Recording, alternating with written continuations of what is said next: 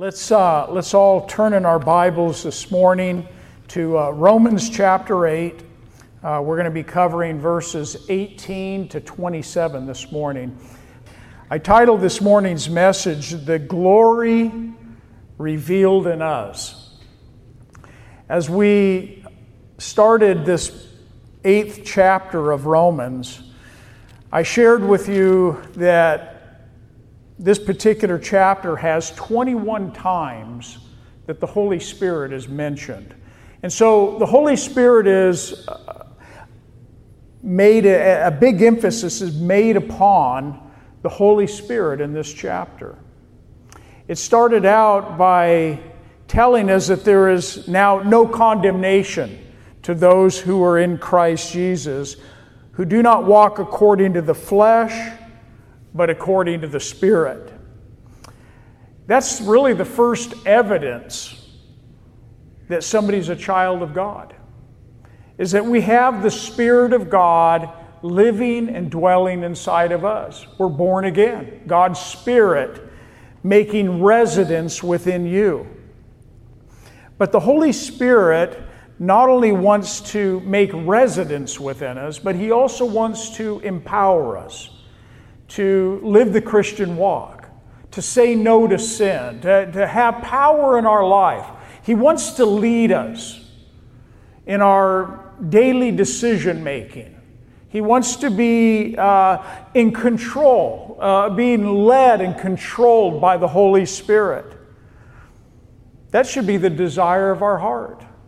We have to ask God to empower us, to fill us, to give us His Holy Spirit in full measure, so that we might walk according to the Spirit and not according to the flesh.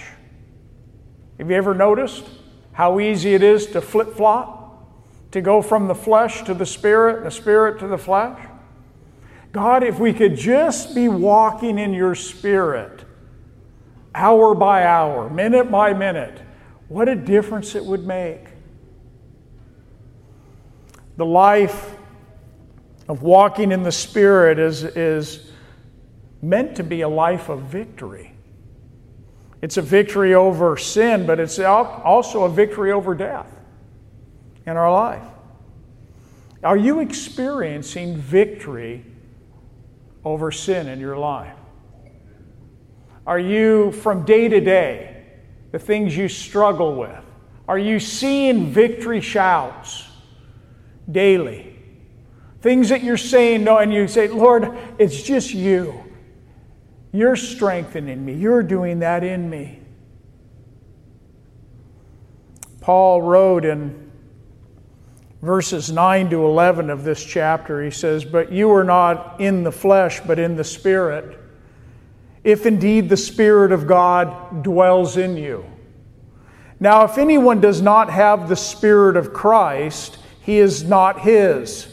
And if Christ is in you, the body is dead because of sin, but the Spirit is life because of righteousness. But if the Spirit of Him who raised Jesus from the dead dwells in you, He who raised Christ from the dead will also give life to your mortal bodies through His Spirit that dwells in you." That's a question that we all have to answer. Do I have God's Spirit dwelling in me? Because what Paul says here, if you don't, you're none of His. It's essential to be born again. It's essential to have God's Spirit take your dead spirit and make you alive by His Holy Spirit. This being born again, this being indwelt by God's Holy Spirit, its results are that you become a child of God. You're referred to as a son of God or a child of God. Paul here, he speaks of that being a child of God as a present relationship. In other words, it's not just something in the future, someday when you go to heaven, but here and now. You have this present relationship as a son of God to the living God. That's pretty incredible. But it's also going to be a future glory. There's going to be a time when we're going to have our new bodies and we're going to be in the presence of the Lord, face to face with God. That's also for the child of God. For as many as are led by the Spirit of God, we're told in verse 14, these are the sons of God. If you're led by God's Spirit, if you're filled with God's Holy Spirit, you are the sons of God. But this sonship that we possess is also something that gives us confidence that we can approach God. Not just as some power in heaven. Have you ever thought of God that way in your BC days before you knew Christ? You know, God in heaven, some power in heaven, some greater, this, but that's all He was. And then you gave your life to Christ and you realized, man, He's personal. He wants to have a personal relationship with mankind. And not only is He personal, but I can have this confidence that I can actually approach God in prayer, that He actually hears me when I speak, that He wants to dialogue with me. He's our Heavenly Father. Verse 15 says, "For you did not receive the spirit of bondage again to fear, but you received the spirit of adoption by whom we cry out, Abba, Father." Abba is Aramaic for daddy. Some people have a hard time grasping that. To think of the Creator of the heavens and the earth as one we can approach like a daddy. How many of you, before you knew Christ, were calling out to Him in your prayers or in any prayer as Daddy, as your Father that you can trust, that you know loves you, that always is always out for your best?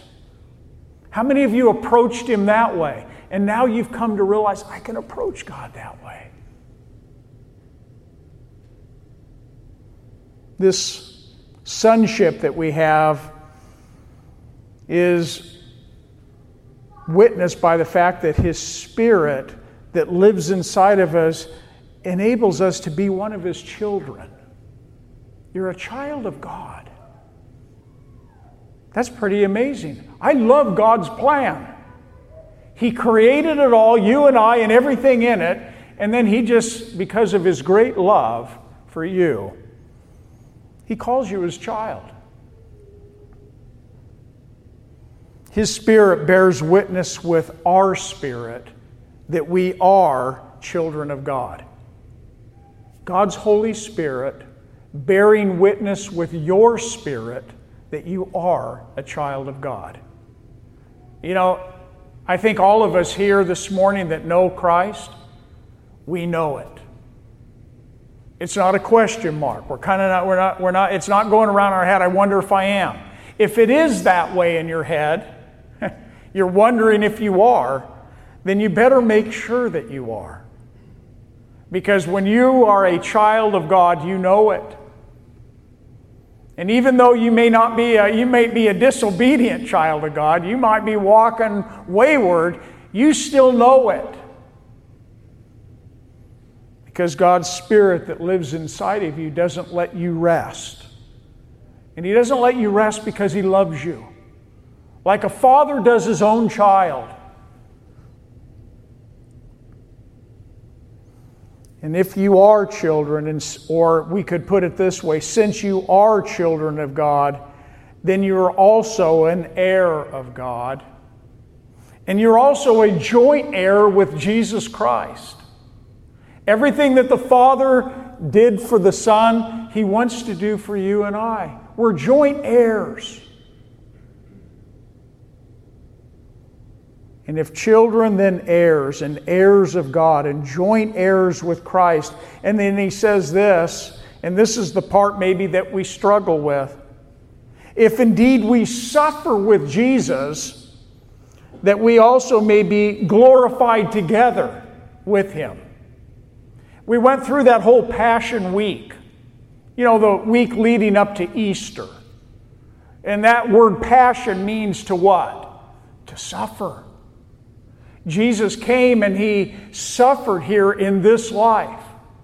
He was obedient and He went all the way to the cross on our behalf so that we might have life.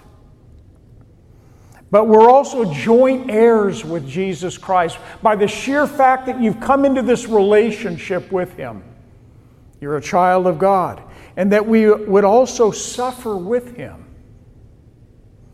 And in that suffering, just as Jesus Christ was glorified after He rose from the dead and ascended up from that Mount of Olives to sit at the right hand of the throne of God in glory, we also, as His children, are going to be glorified together with Him.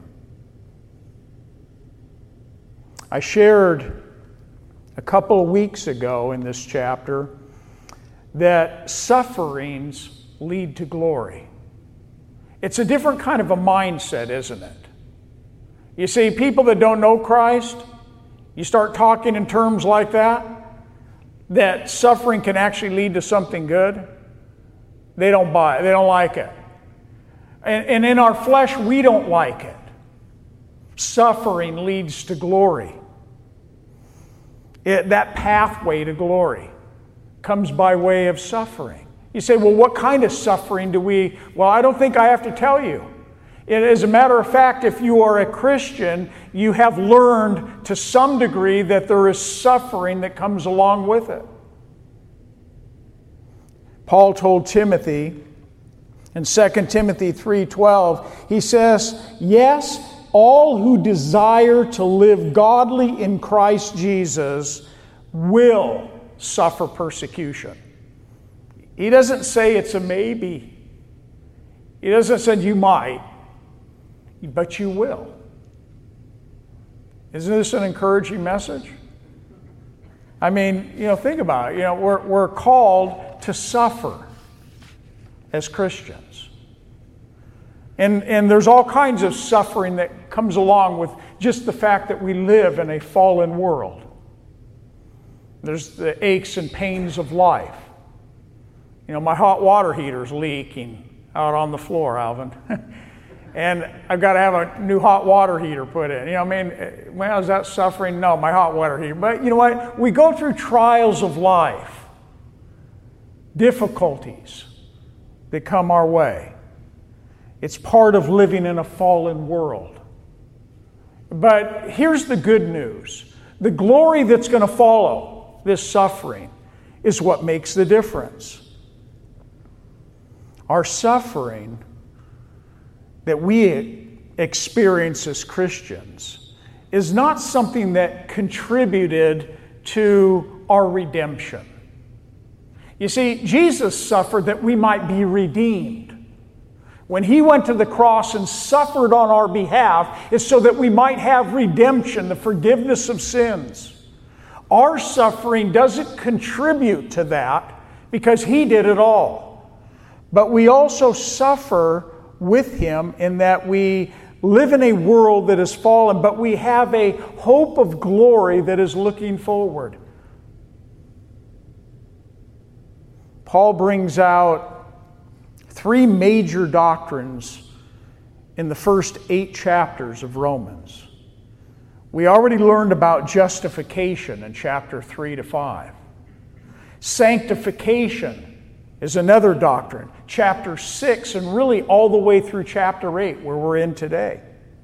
But there's another truth that we need to know that's found in chapter 8 of Romans, and it's called glorification.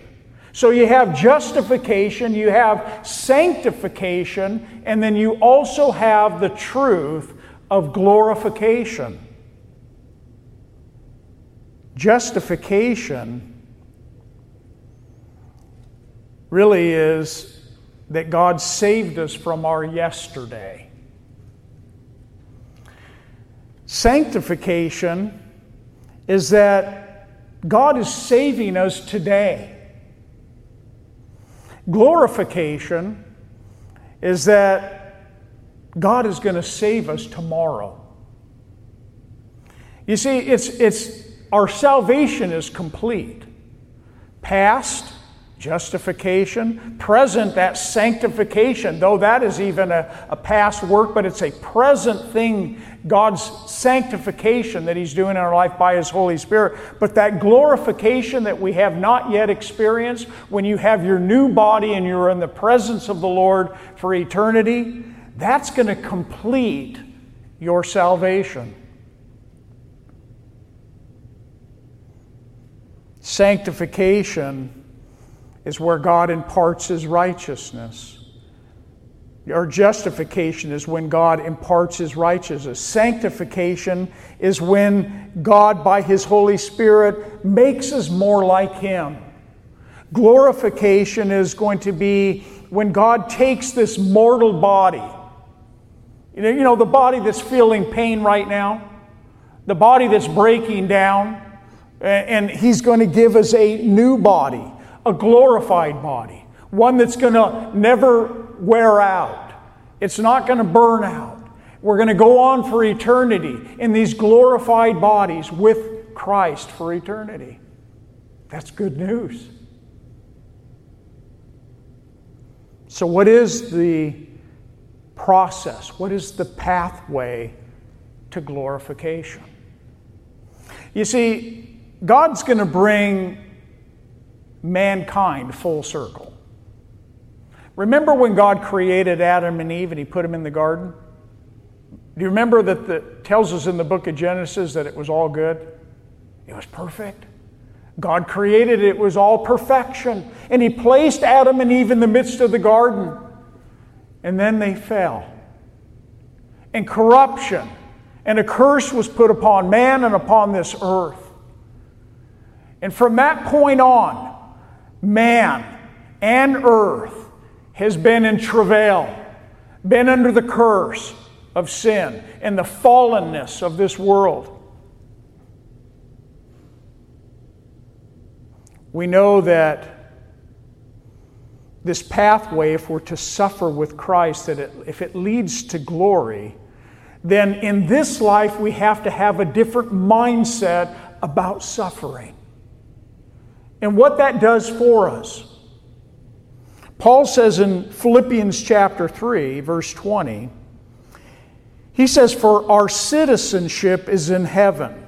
Do you see yourself as a citizen already in heaven? That's really where it is. You know, you might be a citizen of the United States of America, but your real citizenship is in heaven as a Christian. "For our citizenship is in heaven, from which we also," listen to what it says, "eagerly wait for the Savior, the Lord Jesus Christ, who will transform our lowly bodies, that it might be conformed to His glorious body, according to the working by which He is able to subdue all things to Himself." Paul says that God is going to transform your lowly body. In other words, He's going to change your body. Aren't you happy? Isn't that going to be a great day? Changed bodies. This lowly body is going to be conformed. In the Old King James, I think it uses the word fashioned, like His glorious body. Remember, we were made in the likeness of God, how He created us. It's just from the fall that man and his flesh, we became corrupted. This whole vessel became corrupted, sinful, and now it feels pain, and now we're not. In God's perfect creation, that's not what it was. But He's going to transform your lowly body. He's going to conform it. He's going to fashion it into like His glorious body. Remember when in Luke's Gospel in chapter 9, when Jesus told Peter, James, and John that I want you to go up onto the mount. And that references what we call the Mount of Transfiguration. And we're told that when they came up on that mount, that Jesus transfigured Himself before His disciples. It says that his fashion or his appearance, that it changed. And they saw Jesus in his glorified state. You see, we're going to come into glory someday. We're going to have those new bodies. We are not experiencing that yet, but it's to come. The disciples had a glimpse of that glorified body as Jesus stood before them and was transfigured before them. Paul wrote in 1 Corinthians chapter 15, verse 51, he says, "Behold, I tell you a mystery. We shall not all sleep, but we shall be all changed." When will that happen? It goes on to tell us. In the moment, in the twinkling of an eye, at the last trumpet, for the trumpet will sound, and the dead will be raised incorruptible, and we shall be changed. That, in the moment, in the twinkling of an eye, at the last trump of God, when the Lord comes back, the dead in Christ are going to rise first. Those of us that are alive and remain are going to be transformed, changed in that moment. We're going to be in our glorified bodies. Amen? Colossians 3:4 tells us that when Christ, who is our life, appears, then you also will appear with him in glory. In 1 John 3:2, "Beloved," speaking to Christians, "now we are the children of God," present, now, you're a child of God, "and it has not yet been revealed what we shall be." In other words, we're not there yet. It's not complete. We're not in our glorified bodies. But then it goes on to say, "But we know that when Jesus is revealed, we shall be like Jesus, for we shall see him as he is." Isn't that incredible? That's what we have, that hope that we have to look forward to. Justification, sanctification, glorification. It's coming. Now look at your Bibles at verse 18. Paul could now say, after considering all of this incredible work of salvation, he could say this, that the sufferings of this present life, that they don't even compare with the glory that's going to be revealed in us. In other words, we have to take all of the chapters ahead of this. If we were to take all of it about justification and sanctification and getting into chapter 8 here on glorification, all of this suffering that we read of in verse 17, that we will also suffer with him, it's a matter of perspective. Paul says in verse 18, "For I consider." He's saying, "For I consider," because of what he just said at the end of verse 17. "For I consider," that word consider means I count, I calculate, I conclude, or I have come to this understanding that the sufferings of this present time are not worthy to be compared with the glory which shall be revealed in us. Wow. He doesn't say not just through us, but someday it's going to be in us, revealed in us. He reveals himself in ways through our life now, but in that day it's going to be complete in us, glorified body, a new state, a new place with the Lord. When Paul says, "I consider," he essentially is saying, I have mentally weighed the evidence out. As we went through these 7 chapters of Romans, learned about our great salvation, it brings us to a conclusion here in chapter 8. A fixed conclusion that the sufferings of this present time are not even worthy to be compared to the glory that is going to be revealed in us.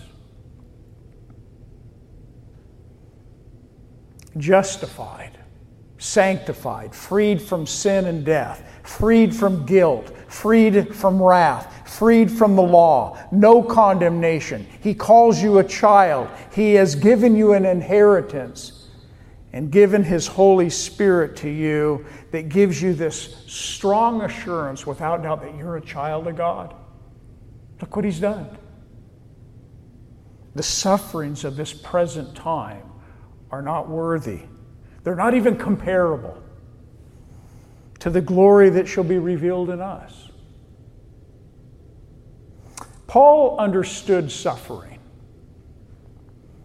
He lived a whole life of it, probably in ways that most of us never will, for the gospel's sake. He says in 2 Corinthians 11:23, he says, in labors more abundantly, in stripes above measure. And you know what stripes are? Getting whipped. He says, in prison more frequently. In death often. In other words, I was at near death. From the Jews 5 times I received 40 stripes minus 1. That's 39 lashes. 3 times I was beaten with rods. Once I was stoned. 3 times I was shipwrecked. A night and a day I had been in the deep. In journeys often. In perils of waters.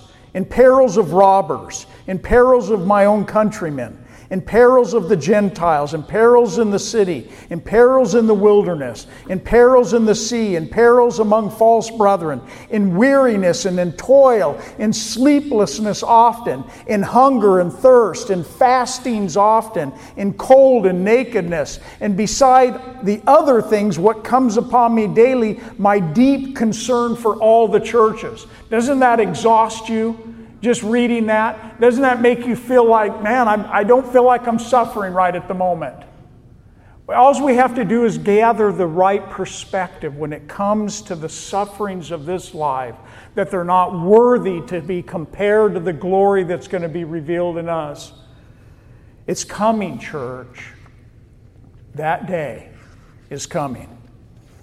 We also know that the Apostle Paul, in his considering these sufferings, that he thought of them like light afflictions. This is pretty incredible to think of. 2 Corinthians 4:17, he says, for our light affliction, which is but for a moment, is working for us a far more exceeding and eternal weight of glory.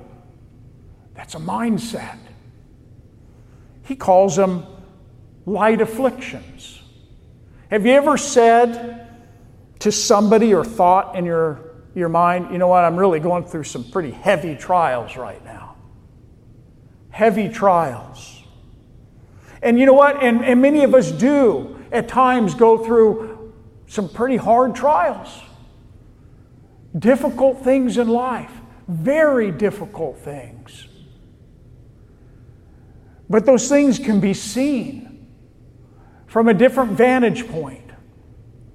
They don't have to be things that are just tearing you down, and but they can be light afflictions when we consider what we have in the future. I think Paul considered his trials and sufferings as light afflictions because he had the right perspective.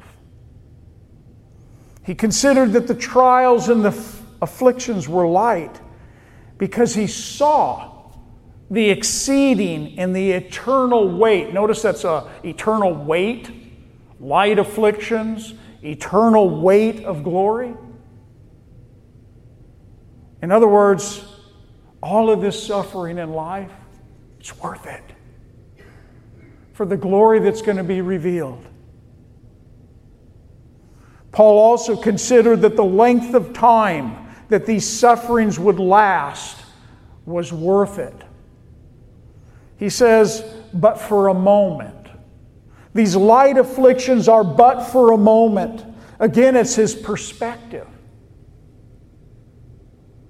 In Hebrews chapter 11, that chapter on the hallmark of faith, we read, by faith Moses, when he became of age, he refused to be called the son of Pharaoh's daughter, choosing rather to suffer affliction with the people of God than to enjoy the passing pleasures of sin. It says that he is esteeming the reproach of Christ greater riches than the treasures of Egypt, for he looked to the reward.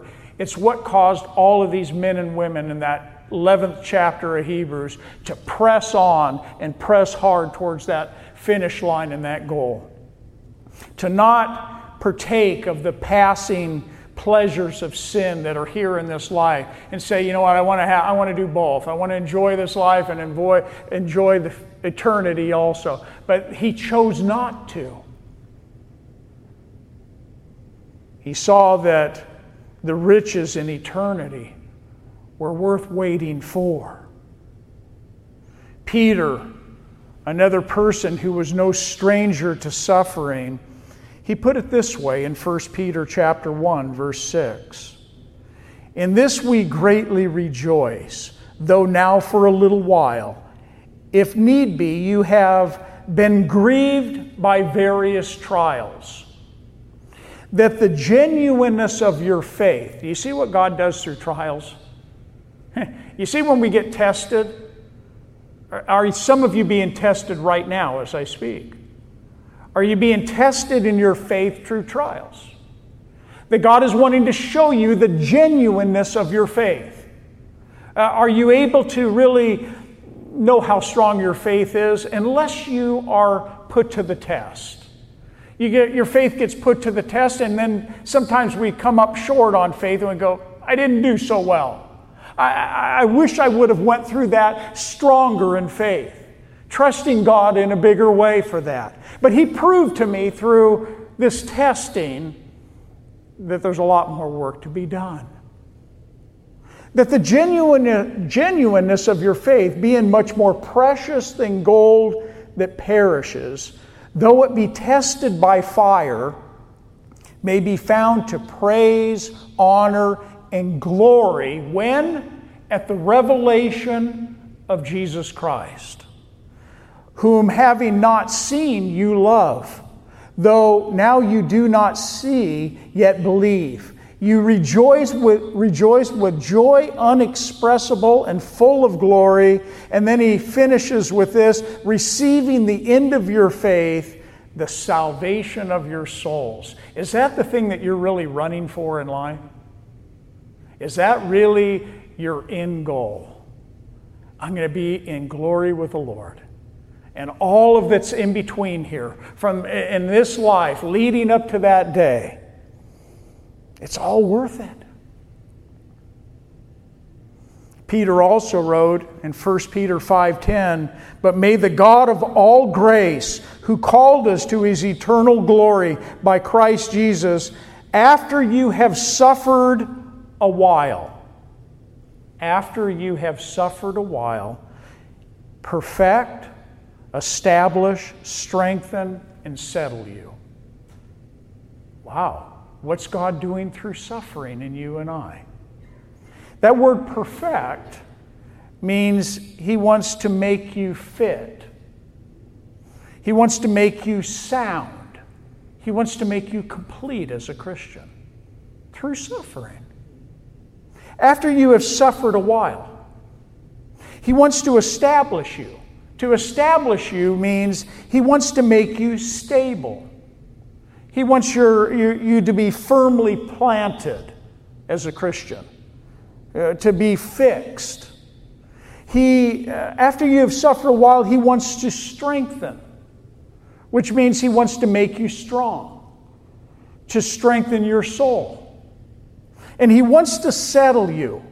And through trials, through suffering, he wants to settle you. He wants to lay a foundation in your life. That's what God does through suffering in life. You see, everything that we endure and go through in life, none of it is wasted.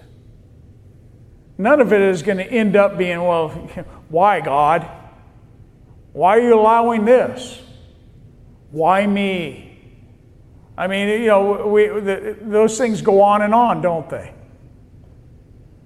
How about, God, you're working something in me. You're doing something good. That if I didn't have to go this path of suffering, I may not be who I am today. I may not be the Christian that is standing strong like I am today. It's all worth it. God has a plan in what He's doing. Look at verse 19. For the earnest expectation, it speaks of an intense anticipation of the creation. It eagerly waits for the revealing of the sons of God. God's creation. What is God's creation? Man. It's the whole animal life. It's the earth. It's the heavens and the earth. God created it all, and He created it perfectly. But even the earth, as a result of the fall, is with anxious anticipation. The creation itself is eagerly waiting for the revealing of the sons of God. Did you know that how much... Look at our world. We've messed it up, haven't we? You know that even heaven itself, you go out into space.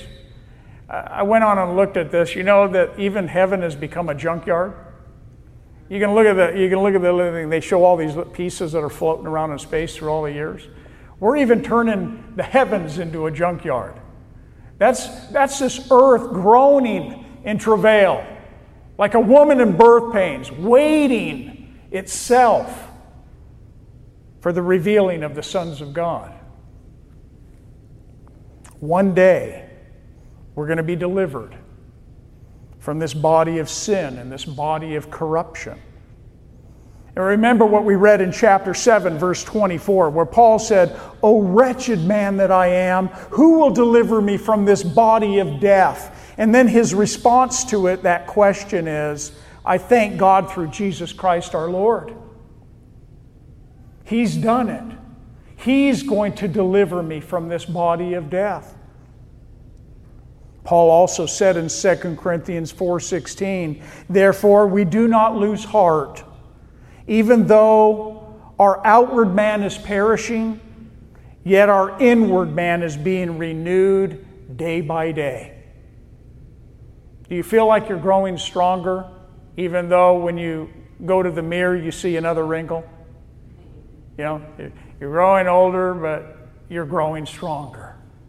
God's doing something in you. That's what we should be excited about. Look at verse 20. For the creation, this is God's creation, for the creation was subjected to futility.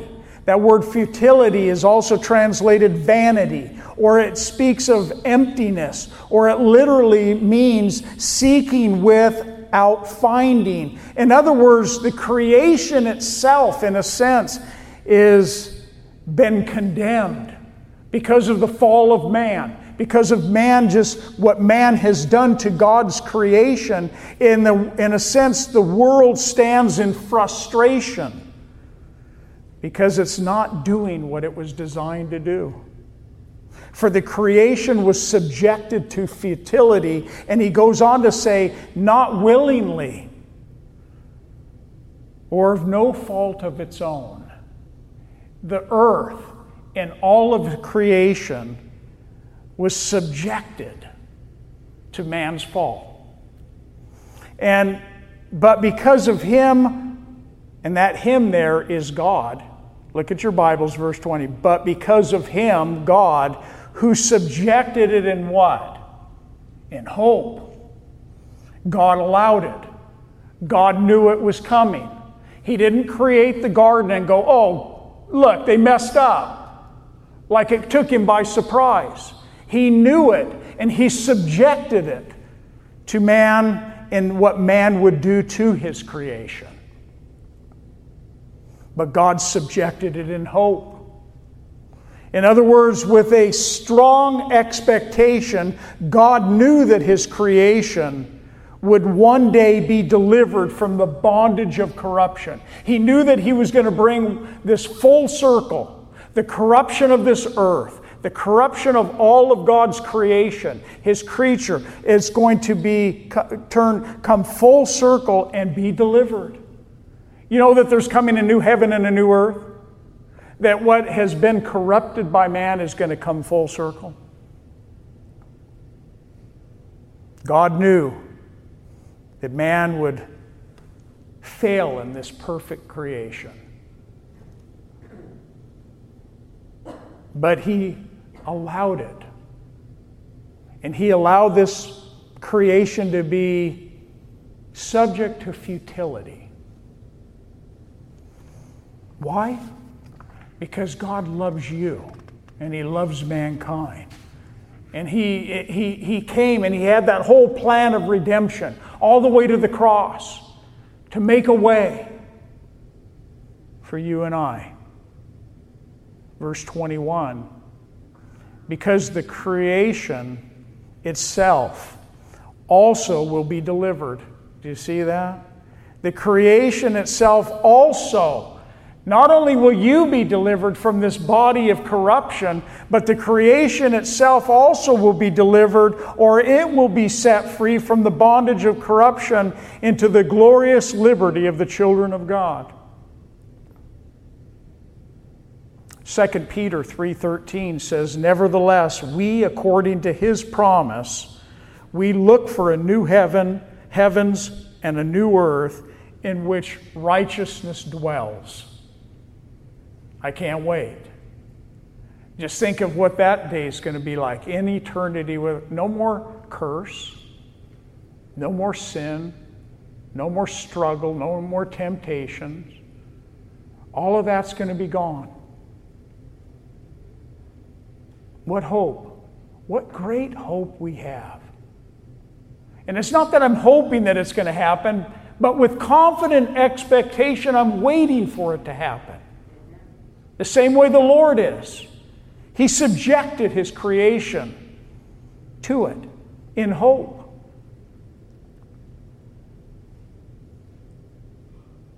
Not only is the creation groaning, but we're also groaning inside, aren't we? Anybody groaning here today? Got any aches and pains and just groaning within yourself? And not only that, verse 23, but we also, who have the first fruits of the Spirit, even we ourselves groan within ourselves, eagerly waiting for the adoption, the redemption of our body. Creation is groaning. It's feeling the effects of the fall. But we're also groaning, and we're waiting for the adoption of our bodies. In expectation, we're waiting for that day to come. The Holy Spirit that lives inside of us is the first fruits. It's, in a sense, the Holy Spirit that lives and dwells in you. It's the guarantee to you and I that He's going to raise your body up. Why? Because His Spirit dwells in you. It's why He will raise your body up someday into a glorified state. Paul in Ephesians chapter 1, verse 13 says, in Him you also trusted after you heard the word of truth, the gospel of your salvation, in whom also having believed you were sealed with the Holy Spirit of promise, who is the guarantee of our inheritance until the redemption of the purchased possession to the praise of His glory. You were sealed with the Holy Spirit the day you asked Christ to forgive you of your sin and invited Him to come into your heart and into your life. He sealed you with the Holy Spirit of promise, the guarantee that He's going to raise your body up to be with Him. That full adoption process is going to be complete. We're going to be in eternity with Him in our redeemed bodies. Verse 24. For we were saved in this hope. Not saved by hope. We were saved in this hope. But hope that is seen is not hope. For why does one still hope for what he sees? Asking a question. But if we hope for what we do not see, we eagerly wait for it with what? Perseverance. Where is your hope today? Are you with confident expectation looking forward to something that you have never seen with your physical eyes, but with confident expectation, you're waiting for it in perseverance because you know that it's going to come to pass? That's the hope for every Christian. As a matter of fact, it's one of the three virtues of the Christian faith. The three virtues are faith, hope, and love. Those three things. You see, without faith, the Bible says it's impossible to please God. Without hope, we fall into despair. And without love, we're just like sounding brass, Paul says in Corinthians.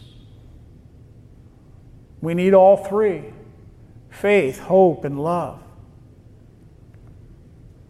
It's found actually 17 times in the book of Romans. In Hebrews 10:23, we're told, let us hold fast the confession of our hope without wavering. Let us hold fast the confession of our hope without wavering. For he who promised is faithful. Great verse. Without wavering. What's it mean to waver? I mean, I'm shaky right now. I mean, I'm losing a little bit of hope. I don't know if God's going to come through in this. Life is tough. And we start to lose hope without wavering. In verses 26 to 27, we see that there's going to be a guarantee that we're going to enter into glory. He says in verse 26, likewise the Spirit also helps our weaknesses, for we do not know what we should pray for as we ought. But the Spirit Himself makes intercession for us with groanings which cannot be uttered. The earth groans. Your body groans. And the Holy Spirit intercedes on our behalf with groanings which cannot be uttered. He helps us in our weaknesses. His Holy Spirit. We do not know how we should pray all the time, do we? You ever come up short on what to say to God? God, I have no clue how to pray for this person, this situation, this thing. I don't know. But what I do know is you know. And the Holy Spirit of God is what makes intercession. But His Spirit Himself makes intercession for us with groanings that cannot be uttered. I like that. He knows exactly what the perfect prayer is. He knows, and He goes on your behalf to the Father. He knows your heart. Look at verse 27. Now He who searches the hearts knows what the mind of the Spirit is, because He makes intercession for the saints according to the will of God.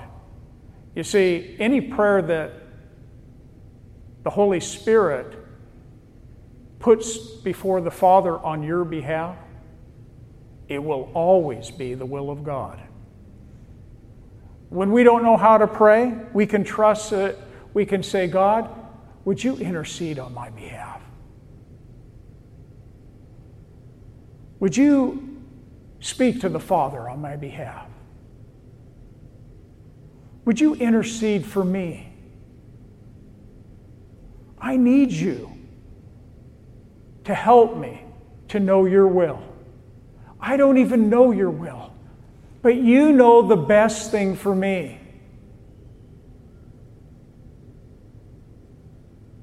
We have a heavenly Father that loves you. We have Jesus Christ that died for you. We have a Holy Spirit that intercedes for you. Every part of God is for your good, for our benefit.